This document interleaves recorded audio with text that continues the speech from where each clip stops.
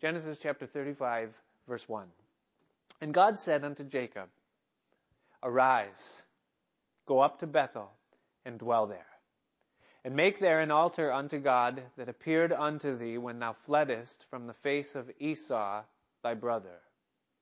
Then Jacob said unto his household and to all that were with him, Put away the strange gods that are among you, and be clean, and change your garments.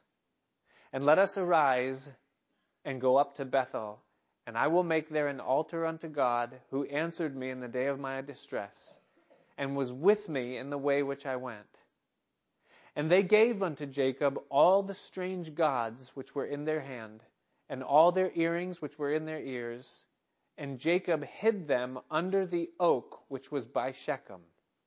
And they journeyed, and the terror of God was upon the cities that were round about them, and they did not pursue after the sons of Jacob.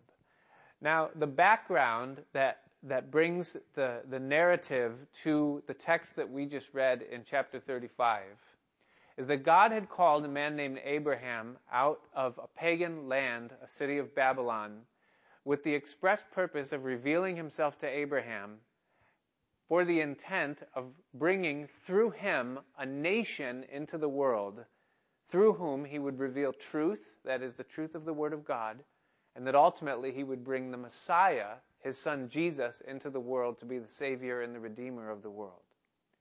And so God raised up Abraham and brought him into the land of which God is speaking to Jacob about here in our text, from Babylon to what is present-day Israel today. And there God blessed him with a son, one son, whose name was Isaac. And the promise that was given to Abraham that he would be the father of many nations was then transferred upon his son Isaac, who gave birth with his wife Rebekah to two sons, Esau and Jacob, the man whom we're reading about here in our text. And to Jacob, who was the grandson of Abraham, God gave 12 sons that would ultimately become the 12 tribes of Israel, or the patriarchs, the fathers of those 12 tribes that would make up that nation called Israel that God would use to bring his son Jesus into the world. Now, at this point in Jacob's story, all 12 of those sons have been born, and they are with Jacob. He has been, up to this point, for the past 20 years, living in a land north of Israel called Paddan Aram, working for his uncle Laban, building a family and building a little bit of wealth to carry along with him. And God spoke to him and said, it's time for you to leave and now go back into the land that I've called you into, that I'm going to give to you and your descendants for an inheritance down the road in the future. And so Jacob partially obeyed and wasn't walking especially closely with the God that had been so merciful to him at this point in his walk and in his journey. And he came to the border of the land, and he lived there for a little while, and he built a house, which God never asked him to do, but maybe a dream that he had, some reason. He builds a house there. And he spends a little bit of time there, but then he leaves that place, and he crosses into the border of the land, and he comes into an area that's called Shechem. And Shechem was a very godless place that was very worldly and had a very worldly influence in that day. And we're told in the previous chapter, in chapter 34, that Dinah, who was the only daughter of Jacob that we know of, that Dinah went into the city of Shechem to see the daughters of the land and to view how they lived.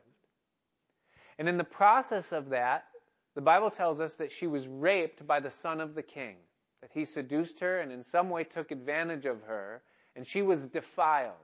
And that Jacob found himself in a place where he was so defeated and depleted spiritually that he had no authority to do anything about it. And he did nothing about it. He said nothing. And when his sons came home and they realized and learned what had happened, they took matters into their own hands. And when the king of Shechem and his son, Hamor the king and Shechem his son, came to Jacob and asked that Dinah be given to Shechem in marriage, the boys dealt craftily with him. And they said, if you guys all agree to be circumcised, then we'll give you Dinah, our daughter, our sister, to be the wife of your son. Now, they didn't have any intention of doing that at all. And the guys agreed, and they were all circumcised. And while they were recovering from that operation, two of the sons, Simeon and Levi of Jacob, went in and killed every single male that was there in the city of Shechem to avenge the defilement that was done to Dinah. From there, the other 10 brothers join them, and they spoil the city, and they take everything of value from what was in Shechem, and they bring it back into their camp with Jacob. And Jacob, now incensed by what these guys have done, not, it seems, so much concerned with what had happened to Dinah, rebukes them for their mass murder and their grand theft. And the boys say, "They've defiled your daughter and our sister, and will you stand by and do nothing?" And so the sum total of where things are at with this nation of Israel that is young, but yet has a promise and has the grace of God upon it, is that the daughter has been raped, 2 of the sons have become mass murderers, the rest are guilty of grand theft, and there's a civil war among them with absolutely no resolution at all. It is an extremely dark time for a nation that God is forming, or has formed, for the intent of expressing His purposes in the world.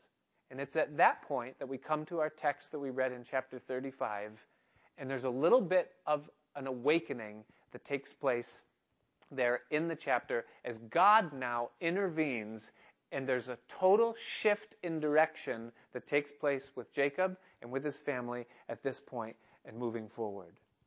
This past Monday, just a couple of days ago, the date was June 6th, 2016. If you write that out, it's 6/6/16.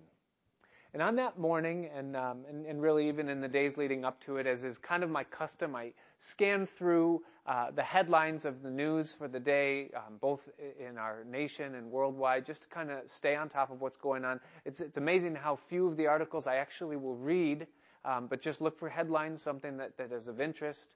And as I did that, on that particular day, there was one headline that caught my attention. And that headline was 6/6/16. Satanists in Los Angeles will construct a giant pentagram to raise awareness of Satanism, or for Satanism. So I wanted to know what that was about. And so I looked at that, and I just want to share with you just a paragraph or two from that article that quotes these people that were constructing this pentagram and what they were seeking to do. And so they said this is their quote. They said, "The pentagram is a star with 5 points. And so using GPS technology, we will place the 5 points of the star so that the pentagram will encompass the entire city. And when all the points are in place, the pentagram is completed. Drawing this symbol around your city represents a solemn promise from us, the Satanic Temple of Los Angeles, that we will stand with the good people of the city of Lancaster," which is a province of the city of Los Angeles, "and struggle for our constitutional right to individual liberty, freedom of expression, and the separation of church and state in your community. In the end, we have got to realize that we are not a Christian nation any longer, and we have not been one for a very long time.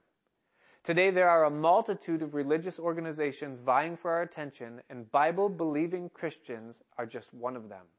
Wicca, along with witchcraft and paganism, is currently the fastest-growing religion in America. Islam is also a fast-growing religion. Christianity, and specifically evangelical Christianity, is declining faster than most people realize." And as I read that article and just sat for a minute and thought about what that article is saying and what these people are seeking to do in the name of what they're doing it in, I thought, where in the world have we gone? And what have we become as a nation that truly is even acknowledged by a Satanist group of people that was founded as a Christian nation? And that's absolutely true. We were founded as a Christian nation. This nation was founded as a constitutional republic that was built upon the principles and the morality and the righteousness of the Bible and of biblical Christianity. When you read the founding documents of our country, you find that broad swaths of what were written in there are taken verbatim right out of the Bible. And this nation was founded upon those tenets and on those principles. I was thinking recently, as Georgia was telling me some of the things that she's teaching the kids as they're learning about American history and talking about the Constitution itself and how it was drawn up and then ratified and how the Bill of Rights became a part of it, and just telling the story about how many of the states at that time were opposed to a Constitution, and it wasn't until the introduction of the Bill of Rights by James Madison and some others that then they agreed to it. And so the Bill of Rights then constructed, and out of the 12 points that were there, 10 of them were ratified by all 13 states. And there was such a unanimity about not only what the founding documents said, but what they represented, and then the freedoms that were contained in that Bill of Rights and where they stem from and where they come from. And if you take God out of the equation, none of that can exist. It doesn't exist. And so that's what our nation is. And how did we get from that to where now there's groups of people that are building pentagrams around the city in the name of freedom of expression, seeking to bring pollution, and that we stand by? But that's not the only thing that's going on in our country that's of mention in darkness. I began from there to just take a look at some of the things that have happened in our country just in the past week. So the things I'm about to share with you are all things in our country that have happened in 7 days or 6-day period of time. This is a report that came out at the end of last week that there have been 66 murders in the city of Chicago just in the month of May. That's up 54%, up to a grand total of 252 people that have been murdered in cold blood in the city of Chicago just this year. In San Antonio, it's up 55%. In Dallas, it's up 44%, and Philly and Los Angeles are also way up from the place where they were a year ago. Now, that's death. There's death happening in violence, as in the context of that, but there's also other non-violent gang-related things going on. In Ray County, Missouri, there was a man named Randy Garrison who was arrested and accused of setting his house on fire and killing his 2 kids. In Houston, 4 days ago, a former Marine was charged with stabbing an 11-year-old boy who was walking home from school. On Friday, in Ohio, a babysitter was charged with murder after giving a baby a lethal dose of Benadryl. In Kansas City on Friday, a 15-month-old was beaten to death by the mother's boyfriend. In Thursday, in Phoenix, a mother, 29 years old, stabbed her 3 children, ages 8, 5, and 2 months old. There was another campus shooting last Wednesday in UCLA that left 2 dead, and just yesterday, 5 were shot and 2 are dead from that in a hotel shooting in Phoenix. In response to all of this, the FBI director, his name is James Comey, was giving a report at the State Department, and this is a quote from him.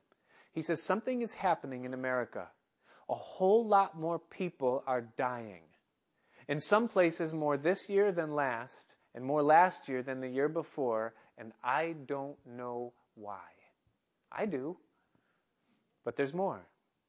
CBS News, Amarillo, Texas, reported that between September 1st, listen to these dates, between September 1st and May 31st, there have been 188 investigations into inappropriate sexual relationships between teachers and students. The most recent of which is a 24-year-old teacher who was impregnated by a 13-year-old student. And the story gets worse when you learn that the teacher had been in the home of the 13-year-old, had met his parents, and the parents approved of the relationship that the two had together. 188 investigations in the state of Texas alone since September 1st. That's amazing. You think about it. Last Wednesday, June 1st, a week ago from today, President Obama said that the Bible supports his directive to allow transgender public school students to use the bathroom of their choice. His quote, "Religious people may disagree, but I believe I'm following Jesus' command to treat others the way I'd want to be treated." And he went on to justify it even more, saying that the Golden Rule was a very important part of his Christian belief and that he felt like he was following it in the issuing forth of these directives and ones like it. I think it's interesting that if you think even 5 years ago, there was people in our nation that were suffering with an identity crisis. But who would have thought it would come to the point where it's a gender identity crisis? And we don't know what a boy is and what a girl is. Now, all of that goes without any mention of the drug epidemic that is plaguing every single city and the suburbs of those cities in the United States of America today.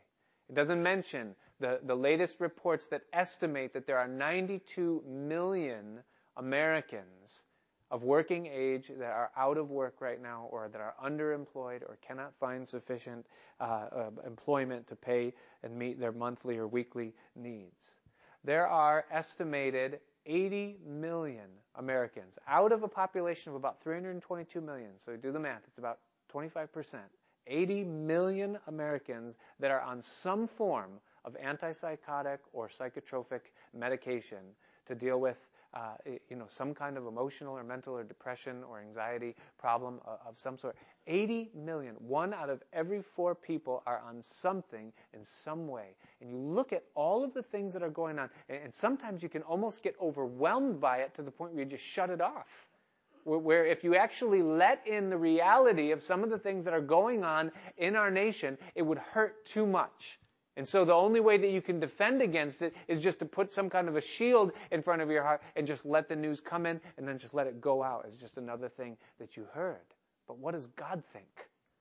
And what does God see when He looks at our nation, a nation that He established by His grace, a nation that He blessed with His goodness and has prospered through His richness? What does He think when He looks at it? And you ask the question, just like James Comey, the FBI director, how in the world did we get here? Why are these things happening? Well, the Bible gives the answer.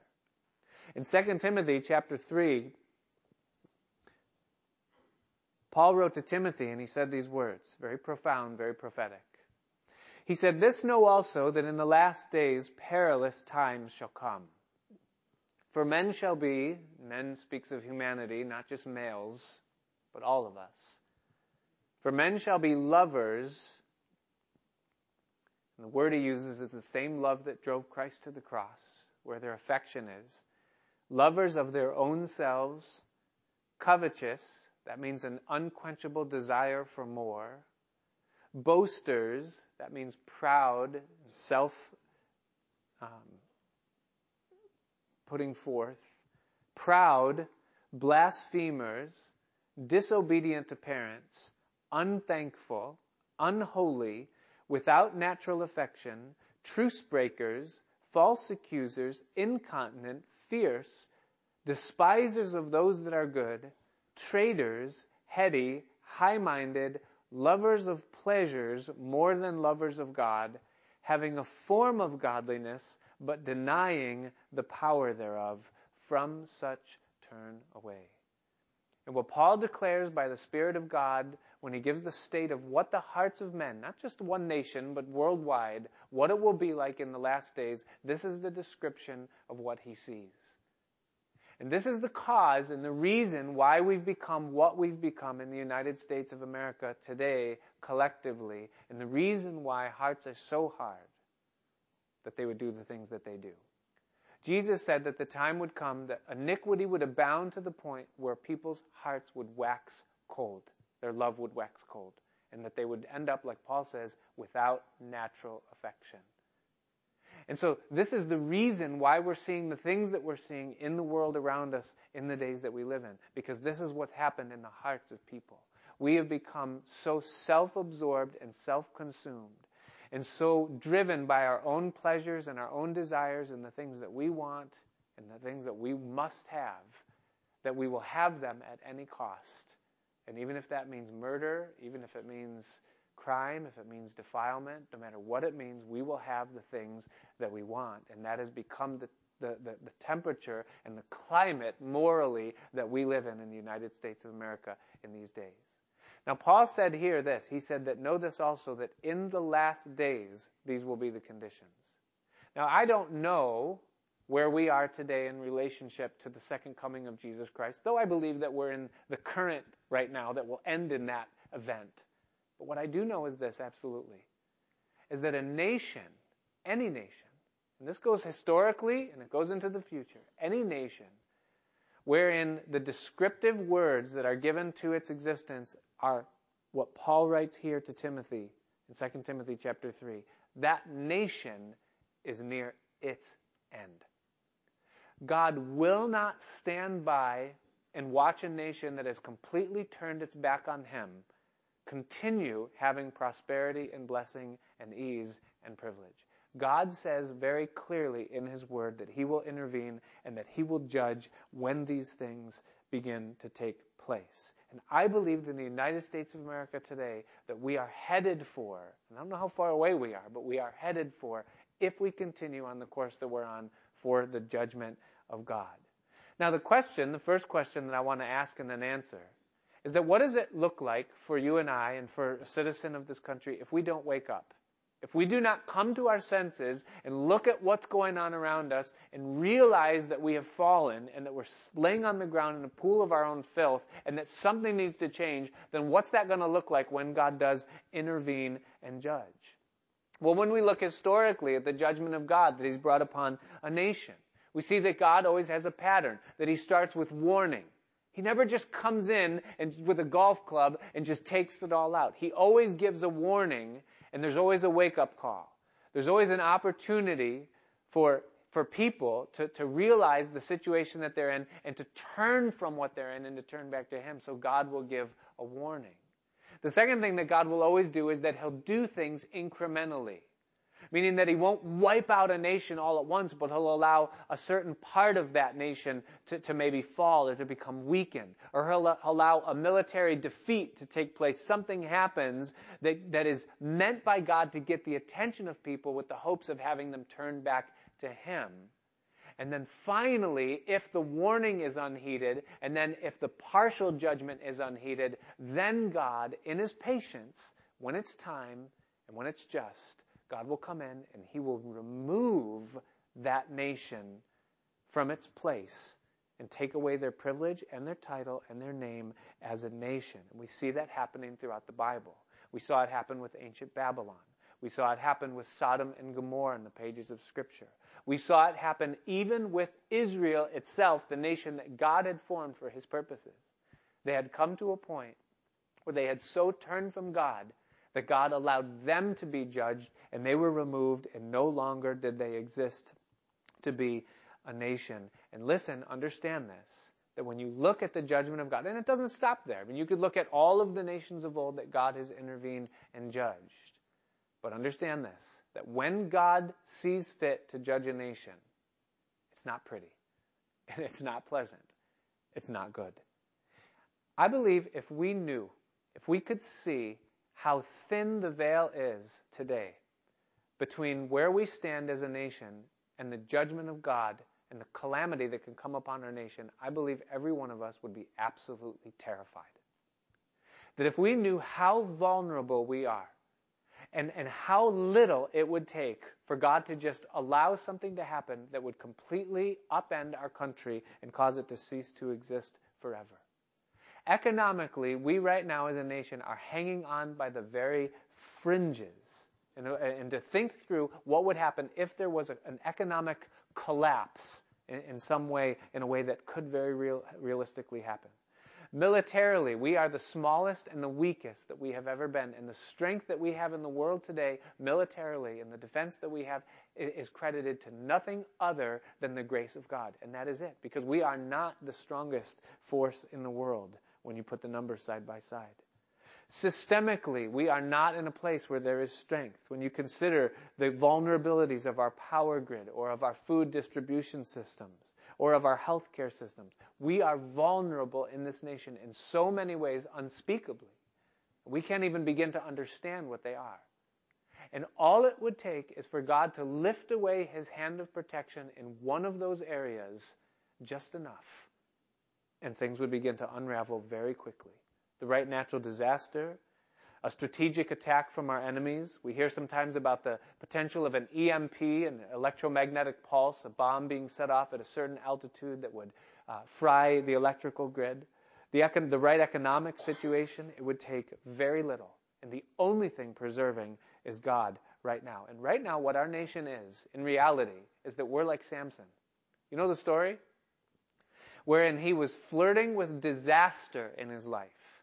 He had crossed every line that God had placed in front of him. And he thought that the Spirit of God and the protection of God and the strength of God was always going to be on him because of who he was. Because I'm a Jew, because I'm a Nazarite, because I have long hair, God is always going to just be with me. And it happened that Samson crossed a line that God only knew where that line was. And it says that he rose up as at other times, assuming that the strength would be there, but he did not know that the Spirit of the Lord had departed from him. And when that time comes, if that time comes for the United States of America, that we turn our back so far on God that he lifts away the protection and the presence of his Spirit from us, then we will rise up as at other times. The tragedy will come, the attack will come, the circumstance will come, and we will rise up thinking that we will be able to plug the gap, that we'll be able to print another dollar, that we'll be able to respond with shock and awe militarily, that in some way we will grab ourselves by the bootstraps, we'll come up with the vaccine, and that we're going to overcome this one, and we'll think that the Spirit of God is going to be there like he always has, protecting and providing, and it won't. And then what? And then what does a nation do when God has forsaken it and turned his back on it? Well, what happens? What would you do if you woke up tomorrow morning and you couldn't get gas for your car? If you couldn't go to the grocery store and buy food? If you got up to go to work, but there was no more job, there was no more money, everything that was in your bank accounts was erased. There was no more coffee, there's no gym, there's no Netflix, there's no internet, there's no constitution, there's no freedoms, there's no protection, you have absolutely no rights. Your house no longer belongs to you. I was talking with a gentleman, one of the other dads on Rocky's baseball team, and he was telling me about his father who had come to this country from Italy, but that while he was in Italy was there during World War II. And he said that when the Germans came into Italy during World War II, they came to his father's house, and they took over, and they said, hey, listen, this isn't your house anymore. Go. Leave. Wait, no, this is my house. No, it's not. This is our house. Go. Just go. Well, what? But I have nowhere. Go. But this isn't your stuff. Go. And put yourself there. You think because I live in the United States of America that could never happen. Well, that'll never happen here. That could happen. Everything that is yours, is it really yours? Your house could be gone. No public assistance, no welfare, no shelter. And listen, this is the reality of the judgment of God when it comes. And please hear me, that as much as our God is a God of love, and he is a God of love, but he is equally a God of justice, and he is a God of judgment. And he does intervene and judge, and you only need to look at history, and you need to look at the history of Israel, and you realize that it can happen. But before you leave in hopelessness, understand this. It doesn't have to happen. God doesn't want it to happen. He is not a God who's in heaven with a divine golf club, setting us up on a tee, waiting to drive us off into obliteration. That is not the heart of God. It never was, it never is, and it never will be. God is, in this present day, preserving the United States of America, and God can relent from coming judgment, and he can restore the United States of America. So the second question then is, what happens if America does wake up? And what will it take for America to wake up? Well, in our text, what we have in Genesis chapter 35 is we have the picture of a nation waking up. It's exactly what happens. I mean, things are so bad for the family of Jacob and the family of Israel. And yet God's heart isn't to destroy them or start over somewhere else. God wants to bring them back. And so what does God do? He brings them back around.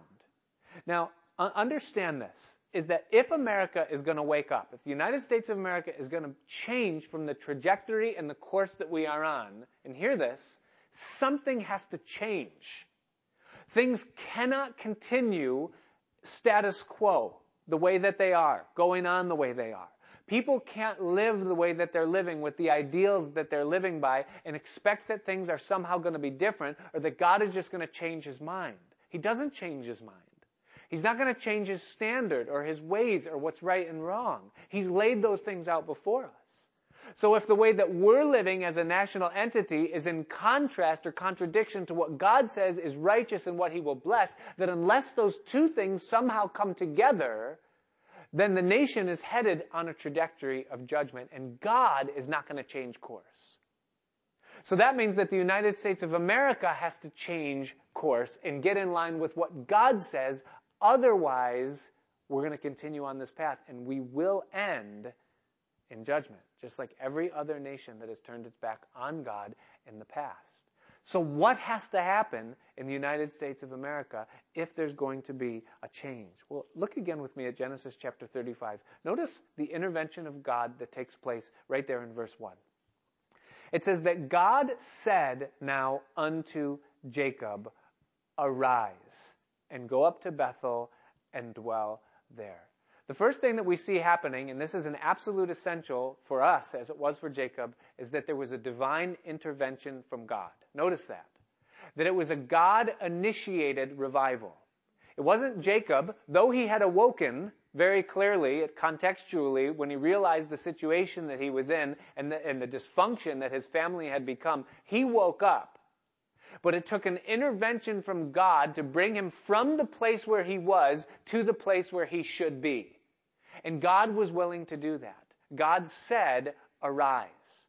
And it's an amazing thing to me to consider in the Scriptures how many times God takes something that's on the ground, that's in a place where it's destitute and left for nothing but death, and He tells it to arise, and He brings it up back to its feet, and He restores it.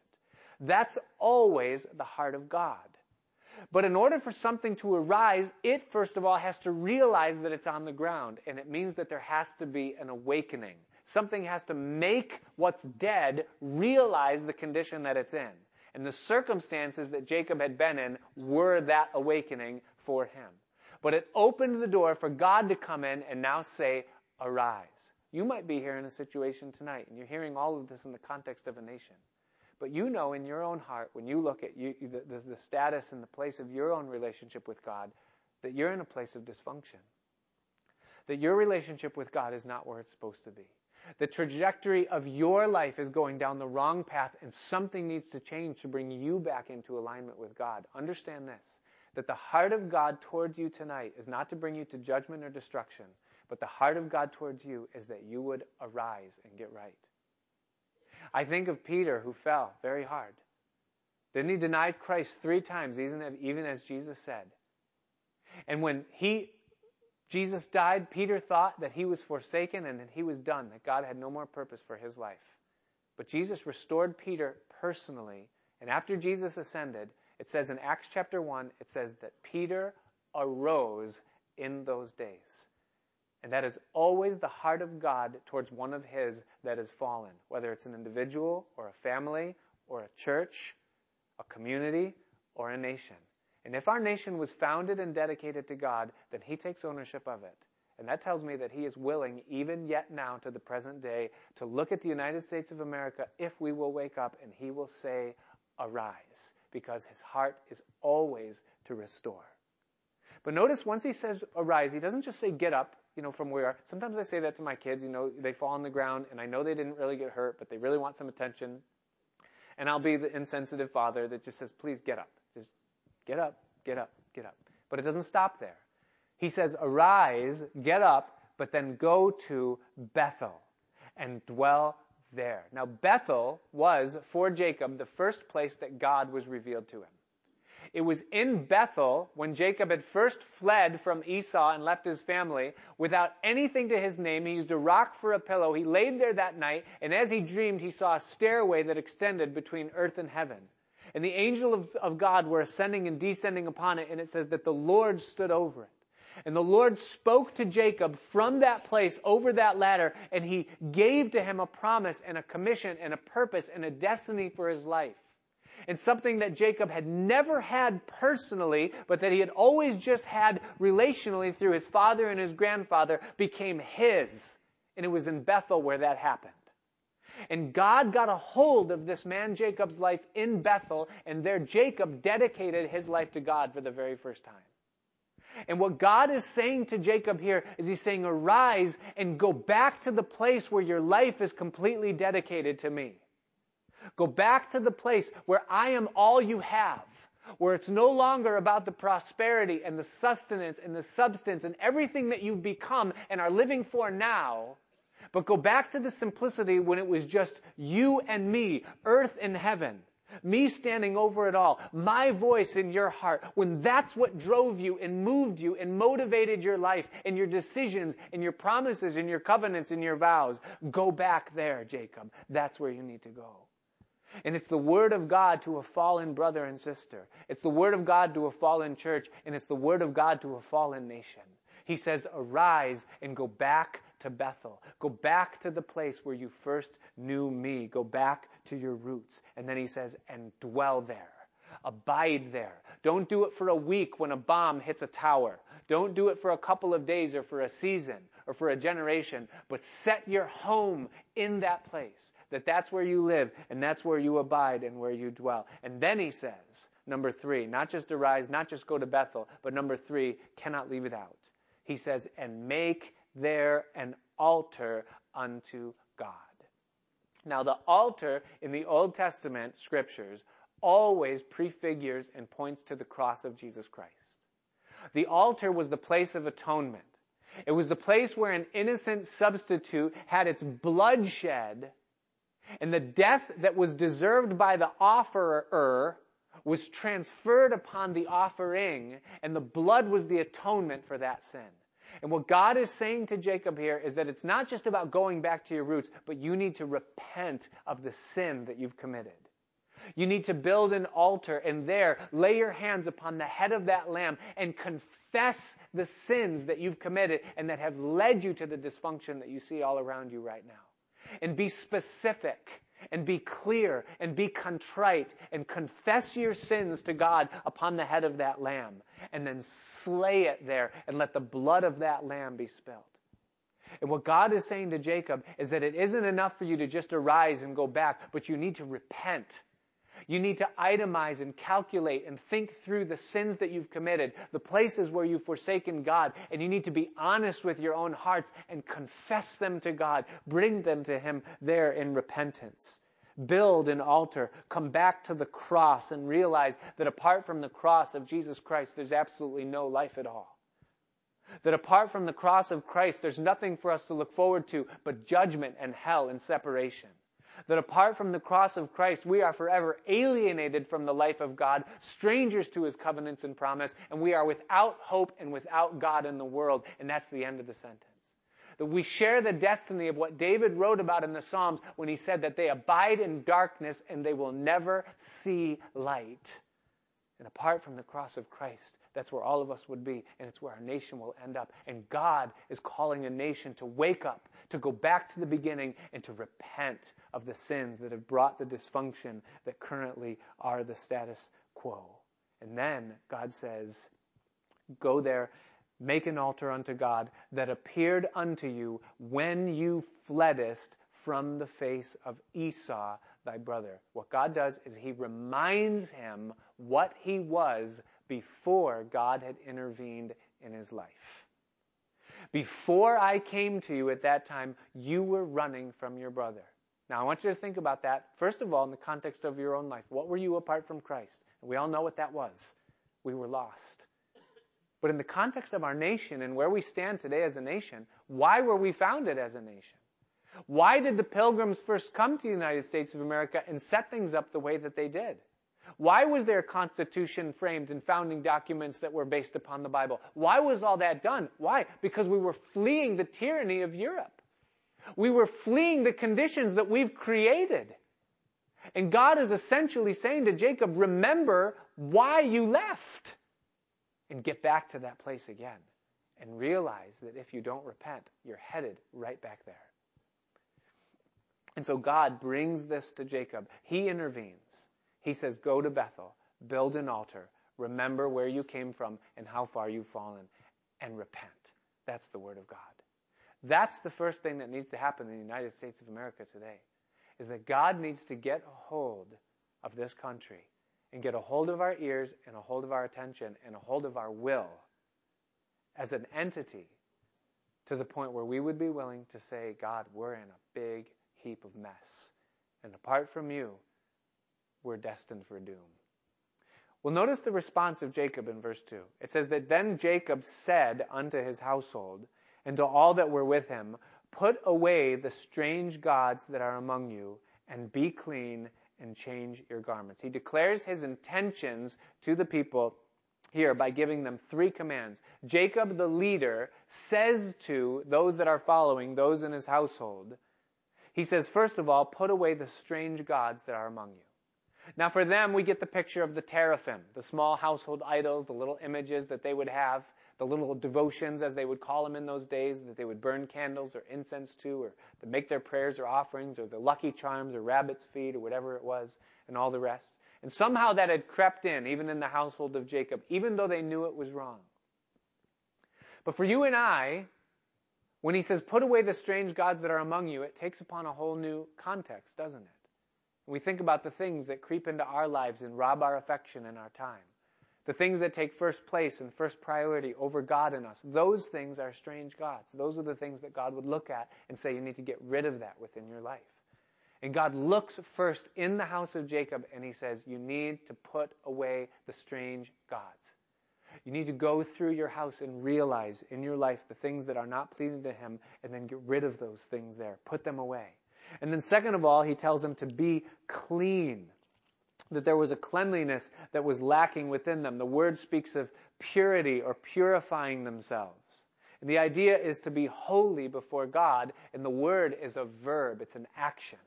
That something has to happen where you need to be washed. There's things that you're not going to do anymore in your life or allow anymore in your life because you're Christians now. And they knew it. The Bible says that it is essential for the people of God that we be holy. The Bible says in 1 Peter chapter 1, verse 13, Peter writes and he says, wherefore, to the church, he says, wherefore, gird up the loins of your mind, be sober, and hope to the end for the grace that is to be brought unto you at the revelation of Jesus Christ. As obedient children, not fashioning yourselves according to the former lusts in your ignorance, but as he which has called you is holy, so be ye holy in all manner of conversation, that's lifestyle. Because it is written, be ye holy, for I am holy.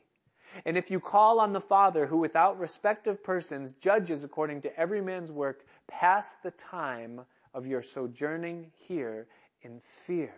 There's a clear call to the people of God to live holy lives. In Hebrews chapter 12, it's verse 14. The author of Hebrews writes and he says, follow peace with all men and holiness, without which no man shall see the Lord. And for us to think that in some way that we can live unholy lives, or that we can compromise God's standard of holiness and think that just because we name and claim the name of Jesus, that somehow that free and clear makes us God's people. The Bible says that the standard is holiness, and without holiness no man will see the Lord. In 2 Corinthians chapter 7, in verse 1, the Apostle Paul writes there, and he says, having these promises, dearly beloved, let us cleanse ourselves from all filthiness of the flesh and spirit, perfecting holiness in the fear of God. Ephesians chapter 4, verse 22, Paul wrote to the church at Ephesus, and he said that you would put away concerning the former lifestyle, the old man, which is corrupt according to the deceitful lusts, and be renewed in the spirit of your mind, and that you would put on the new man, which after God is created in righteousness and in true holiness. And what Jesus speaks to the church in Philadelphia, the last days church that he counted faithful to himself, in Revelation chapter 3, verse 7, he identified himself to them as him that is holy. And the Bible tells us that we serve a holy God.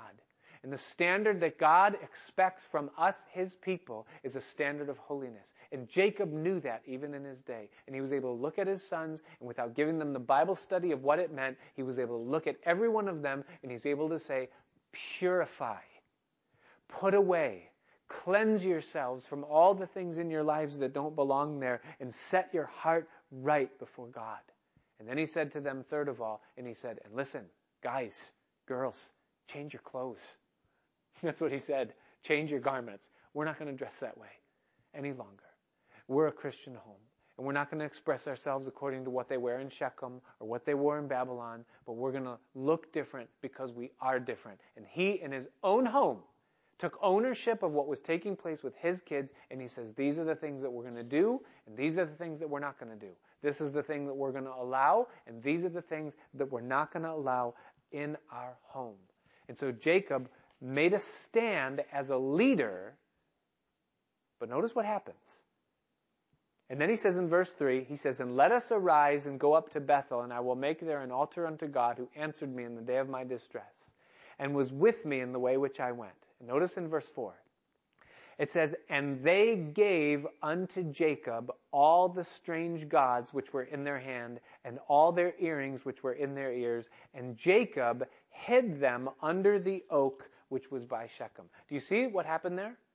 Is that God took the conviction that was birthed in the heart of the leader, and as it was expressed and communicated into the heart of those that were affected by it, their hearts were also moved, and they agreed. And they gave their idols into the hand of Jacob, and he then took them and he buried them under the oak tree that was there in Shechem, the place where Dinah was raped. Now in the Bible, again, the tree always speaks of the cross. Cursed is everyone that hangs upon a tree. And when you see it in the Bible, there's an expositional constancy, that's what it's called, and it always speaks of the same thing. And what this is, I know, technical, don't get lost, don't worry, we're bringing it back right here.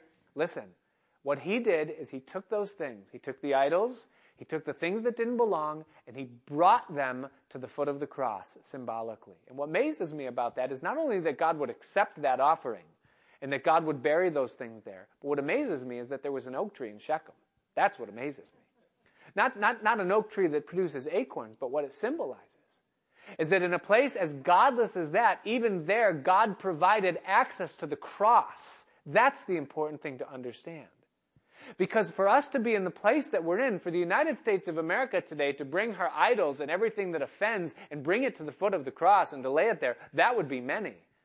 And for God to look at something that has gone as far south as we have as a nation, or maybe it's just you as an individual or as a family or me, and for him to accept us in that place where we are, and that there would be access to a cross in Shechem, the picture of defilement, is nothing but pure grace. It's pure grace that God would accept us, and he will accept us. I love the verse in 2 Samuel chapter 14, verse 14. When Absalom was estranged from David, and the plot was hatched by Joab to make sure that Absalom would be restored, the son who was estranged returned to his father. It says this, it says, for we must needs die, and we are as water which is spilt on the ground, which can neither be gathered up again, neither does God respect any person, yet does he devise means that his banished be not expelled from him. Speaking of God. And God always makes a way for people to come back to him. And Jacob took what didn't belong there. He buried it under the oak tree that was there at Shechem. Even there was a cross. And then notice what happens in verse 5. And it says that they then journeyed in obedience to God, and the terror of God was upon the cities that were round about them, and they did not pursue after the sons of Jacob. Listen, so here, bringing it back to the theme, what will it take for the United States of America to wake up, and what will happen when it does, is that first of all, there will be a divine intervention of God. Is that he will shake this nation awake, bring us to a realization of where we are.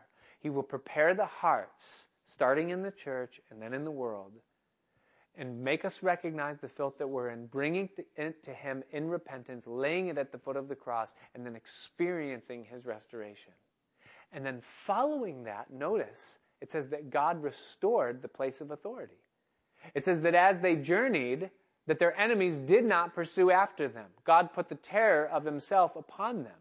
And notice as we read on, look at verse 6 with me. It says, so Jacob came to Luz, which is in the land of Canaan, that is Bethel, he and all the people that were with him. And in obedience, he built there an altar, and he called the place El Bethel, because there God appeared unto him when he fled from the face of his brother. But Deborah, Rebekah's nurse, died, and she was buried beneath Bethel under an oak, and the name of it was called El-en-Bakuth. And then here's what happened. Notice in verse 9, and this is key. It says, and God appeared unto Jacob again. Do you see that? God wasn't finished. Things had gotten real bad. But God wasn't done. And God appeared unto Jacob again. And when he came out of Paddan Aram, and God blessed him, there was blessing in Jacob's future. And God said unto him, Thy name is Jacob. Thy name shall not be called any more Jacob, but Israel shall be thy name. God reestablished his calling upon Jacob's life, though he had lost it. God had already done this once. This isn't the first time God changed his name. This is the second time.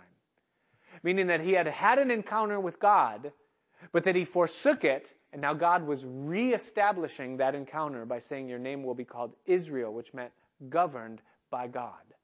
And then God said to him in verse 11, I am God Almighty. Be fruitful and multiply. A nation and a company of nations shall be of thee, and kings shall come out of thy loins. The promise is reestablished. And the land which I gave to Abraham and Isaac, to you will I give it, and to your seed after you will I give the land. And God went up from him in the place where he talked to him. And then notice what Jacob does in verse 14. It says that Jacob set up a pillar in the place where he talked with him, even a pillar of stone, and he poured a drink offering thereon, and he poured oil thereon. Now, the drink offering in the Bible is always a symbol of a fully dedicated life, a life that is completely consecrated and dedicated to God. In 2 Timothy in the New Testament, when the Apostle Paul was just about to die, and he was writing to Timothy for the last time before he would go to heaven, he said, For the time of my departure is at hand, for I am already ready to be poured out as a drink offering before the Lord, speaking of his martyrdom and his departure. Paul looked at his life as though it completely belonged to God, and he said, God is about to take my life, and he's about to pour it out. It's going to be gone, consecrated forever. And here's what Jacob does here symbolically, is that he gives himself in absolute and total rededication to God. And then he pours oil on it, a symbol of the Holy Spirit, the seal of the covenant.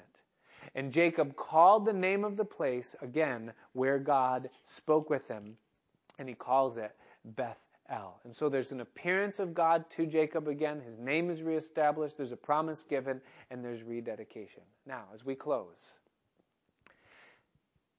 in order for this to happen in the United States of America, it has to start right here in this room. It has to begin with the church of God. The Bible says that judgment begins in the house of God, but it's also true that revival begins in the house of God. God said to Jacob, he said, arise. And it's important for us as a church to realize that if the nation is in the condition that it's in, part of the reason is that it's the fault of the church. Jesus said that we are the light of the world. A city that's set on a hill cannot be hid. He said that we are the salt of the earth, that which preserves and keeps things alive. It gives distinction and flavor. It's what keeps things from going rotten. It's the church. It's you and I. We're the light of the world. The Bible says that the people of God, that we are the head and not the tail. We are Jacob in the story, if you will. Because we're the leader, if you would, in things. And it begins here. It begins with us. Revival begins with us. And so we need a genuine visitation from God. And when did Jacob wake up? It's when he could look at what was going on around him, and he could honestly see the mess that his own life had become and the mess that his country had become, and he was willing to change. The Bible says in 1 John chapter 1, verse 9, it says this. It says that if we confess our sins, then he is faithful and just to forgive us. That's number one. But then also to cleanse us from all unrighteousness. It isn't just that when we bring our sins to God in confession that he forgives them, they're forgiven. But then he breaks the power of those sins and he cleanses us. And there's a cleansing, there's a restoration that takes place. If we confess, he cleanses. And so if we're willing to honestly look at our own lives and see that we're a part of the problem, at least a part of the problem, and then leave where we are presently, go to the foot of the cross and give him all, that's where it begins. It starts right here with you and I getting honest before God and saying, God, let the searchlight of your Holy Spirit and of your word search my heart and search my life. And you search out everything that I am and everything that I'm not and everything that I'm supposed to be. And make me willing, God, to be what you've called me to be. Break my heart. Fill me again with your Holy Spirit. Reveal Jesus to me. Show me where I come from and where I'm going, what I'm headed for. Reveal to me your purpose in the world, that there's nothing else that exists outside of you. Light a fire in me again, God, where you're the only thing that matters, where you're my everything and there is nothing else. Where eternity is stamped upon the backside of my eyelids, that as often as I blink my eyes, that so often are you in my thoughts. That there's nothing else that makes the heartbeat of my life tick but you, God, and your purposes in your kingdom. Start with me. Lord, break me. Take the things that don't belong in my life and change them, God. Take me like clay in your hand. Break it again. Conform it into your image. And make my life what it's supposed to be. That's where it begins. And if it doesn't start there, then it doesn't happen at all. Because God works one at a time. And a fire spreads one spark at a time. That's how it happens. And if we, the church, aren't willing to take ownership of what's going on around us and deal with it in our own lives, then we're hopeless to think that there's going to be any change out there in the world, because God's going to work through his people. And if we're willing to do that, then we come to 2 Chronicles chapter 7, verse 14. That if my people, which are called by my name, will humble themselves and pray and turn from their wicked ways and seek my face, then I will come and I will heal their land. That if God sees us a willingness and a readiness, and he sees in us a repentance, and he sees a broken heart, and then he hears from us as we plead and call out for God to heal our nation, his promise is that he will. The sad thing is that as often as God looks, equally as often he says he finds no one. Ezekiel chapter 22, verse 29, God speaks, Ezekiel by his Spirit. He says, the people of the land have used oppression. They've exercised robbery and have vexed the poor and the needy. Yea, they have oppressed the stranger wrongfully. And I sought for a man among them that would make up the hedge and stand in the gap before me for the land. Someone that would intercede. Someone that would say, God, break us and heal us. That I should not destroy it, but I found none. Therefore, God says, I have poured out my indignation upon them. I've consumed them with the fire of my wrath. Their own way have I recompensed upon their heads, saith the Lord. Where did God look when he was making a decision about whether or not he was going to judge a nation or not? He looked at his people, didn't he? He said, I looked for a man among them that would stand in the gap and pray. I looked for someone who would intercede. Where did he look? Did he look at the bar? Where did he look for that? He looked amongst his own people, and he couldn't find it. Do you understand the ownership that we take in the destiny of our nation? We sit by sometimes as the weak and voiceless victim, but you and I are not the voiceless victim. We're the church of Jesus Christ. We're the ones that he called the light of the world, the head and not the tail.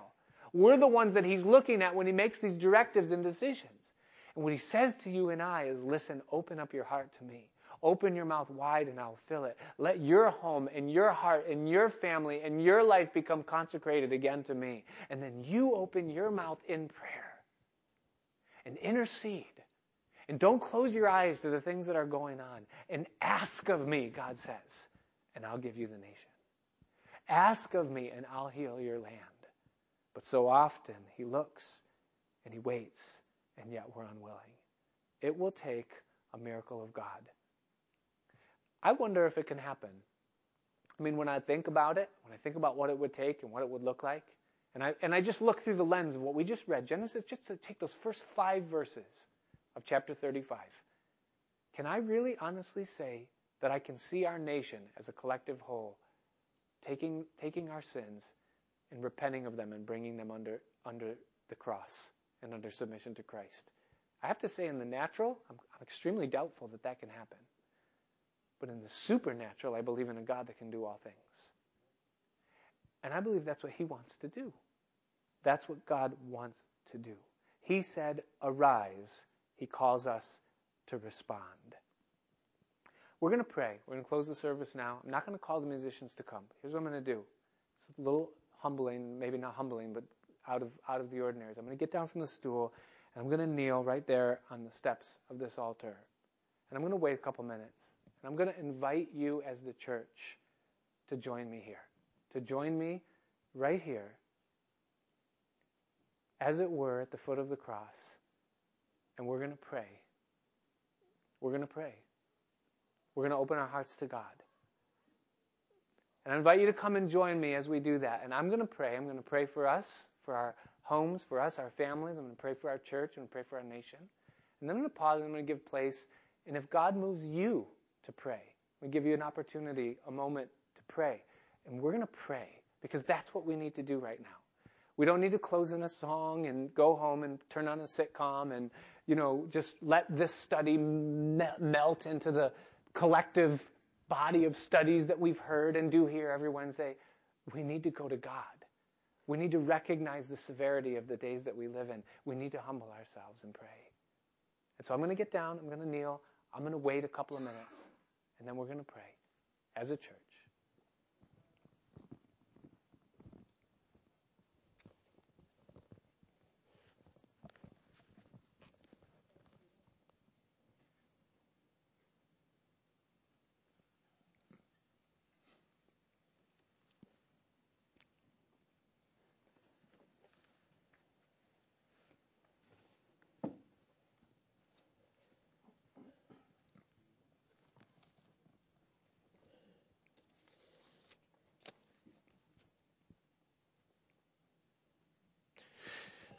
Father, we come to you tonight in Jesus' name.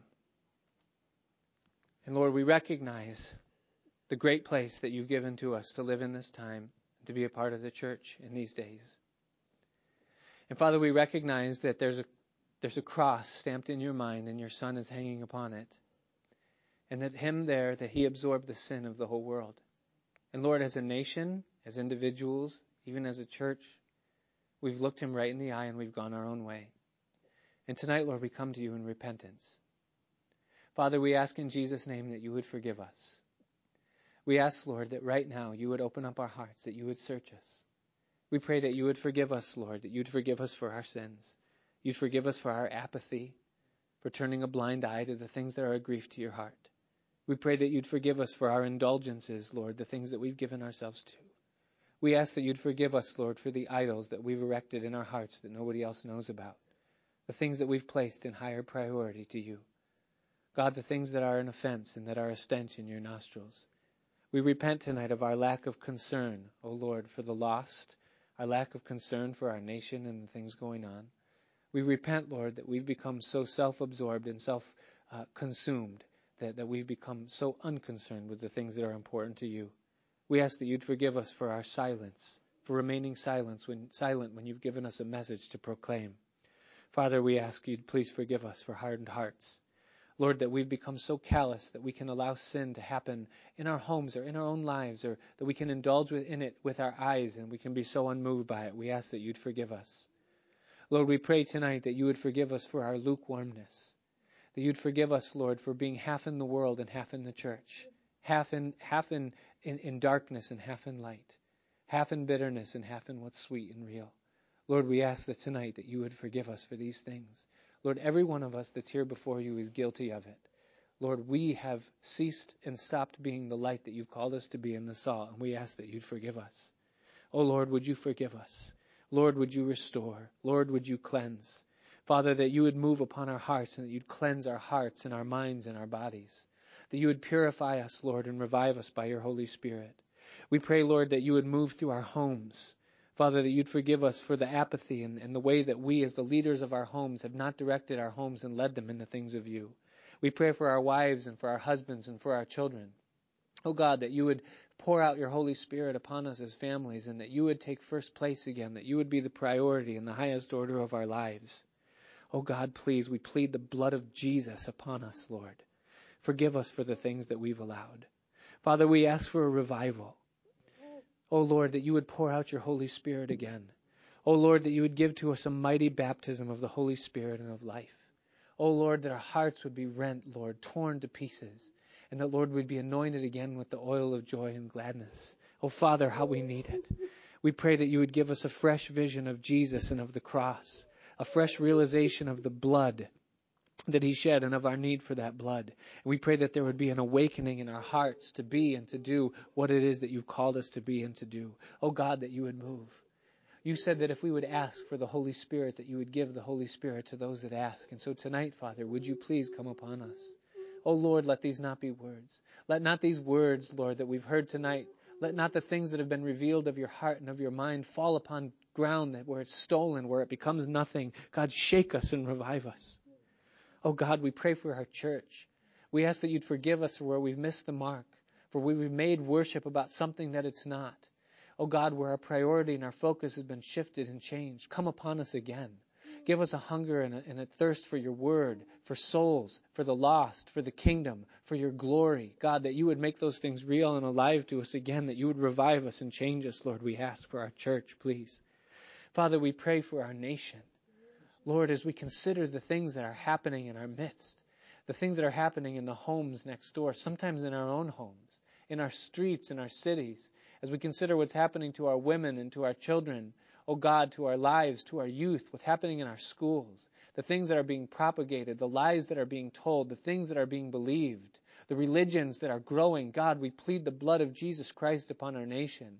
We pray that there would be another awakening, that you would hold us over the fires of hell, God, that you would make us realize what it is that we're flirting with and the disaster of it, and that you would awaken us, Lord, and bring us back. Would you please shake us, Lord? Would you remove wickedness, Lord? Remove it from Washington, D.C. Remove it from Congress. Remove it from the Senate. Remove it from local governments, Lord, from governors' mansions. Remove it from state houses. Remove it, Lord, from assemblymen and from people that serve in lower houses and places of authority. God, remove it from our counties and from our homes. We pray that you would come against the wickedness, Lord, and that you would bind it up. And that, Lord, you would raise up a standard of righteousness in these days. We pray, Father, that you would strengthen the church as the collective body of Christ. Oh, Lord, that we would again be the light and the salt that you've called us to be. Father, we ask tonight, oh, Lord, that you would hear our prayer. Oh, God, that you would come down. Oh, God, that you would reach the lost. Father, we need you tonight. And we make it our prayer. Oh, Lord, please make it a reality. Oh, God, change us from the inside out. We ask these things in Jesus' name.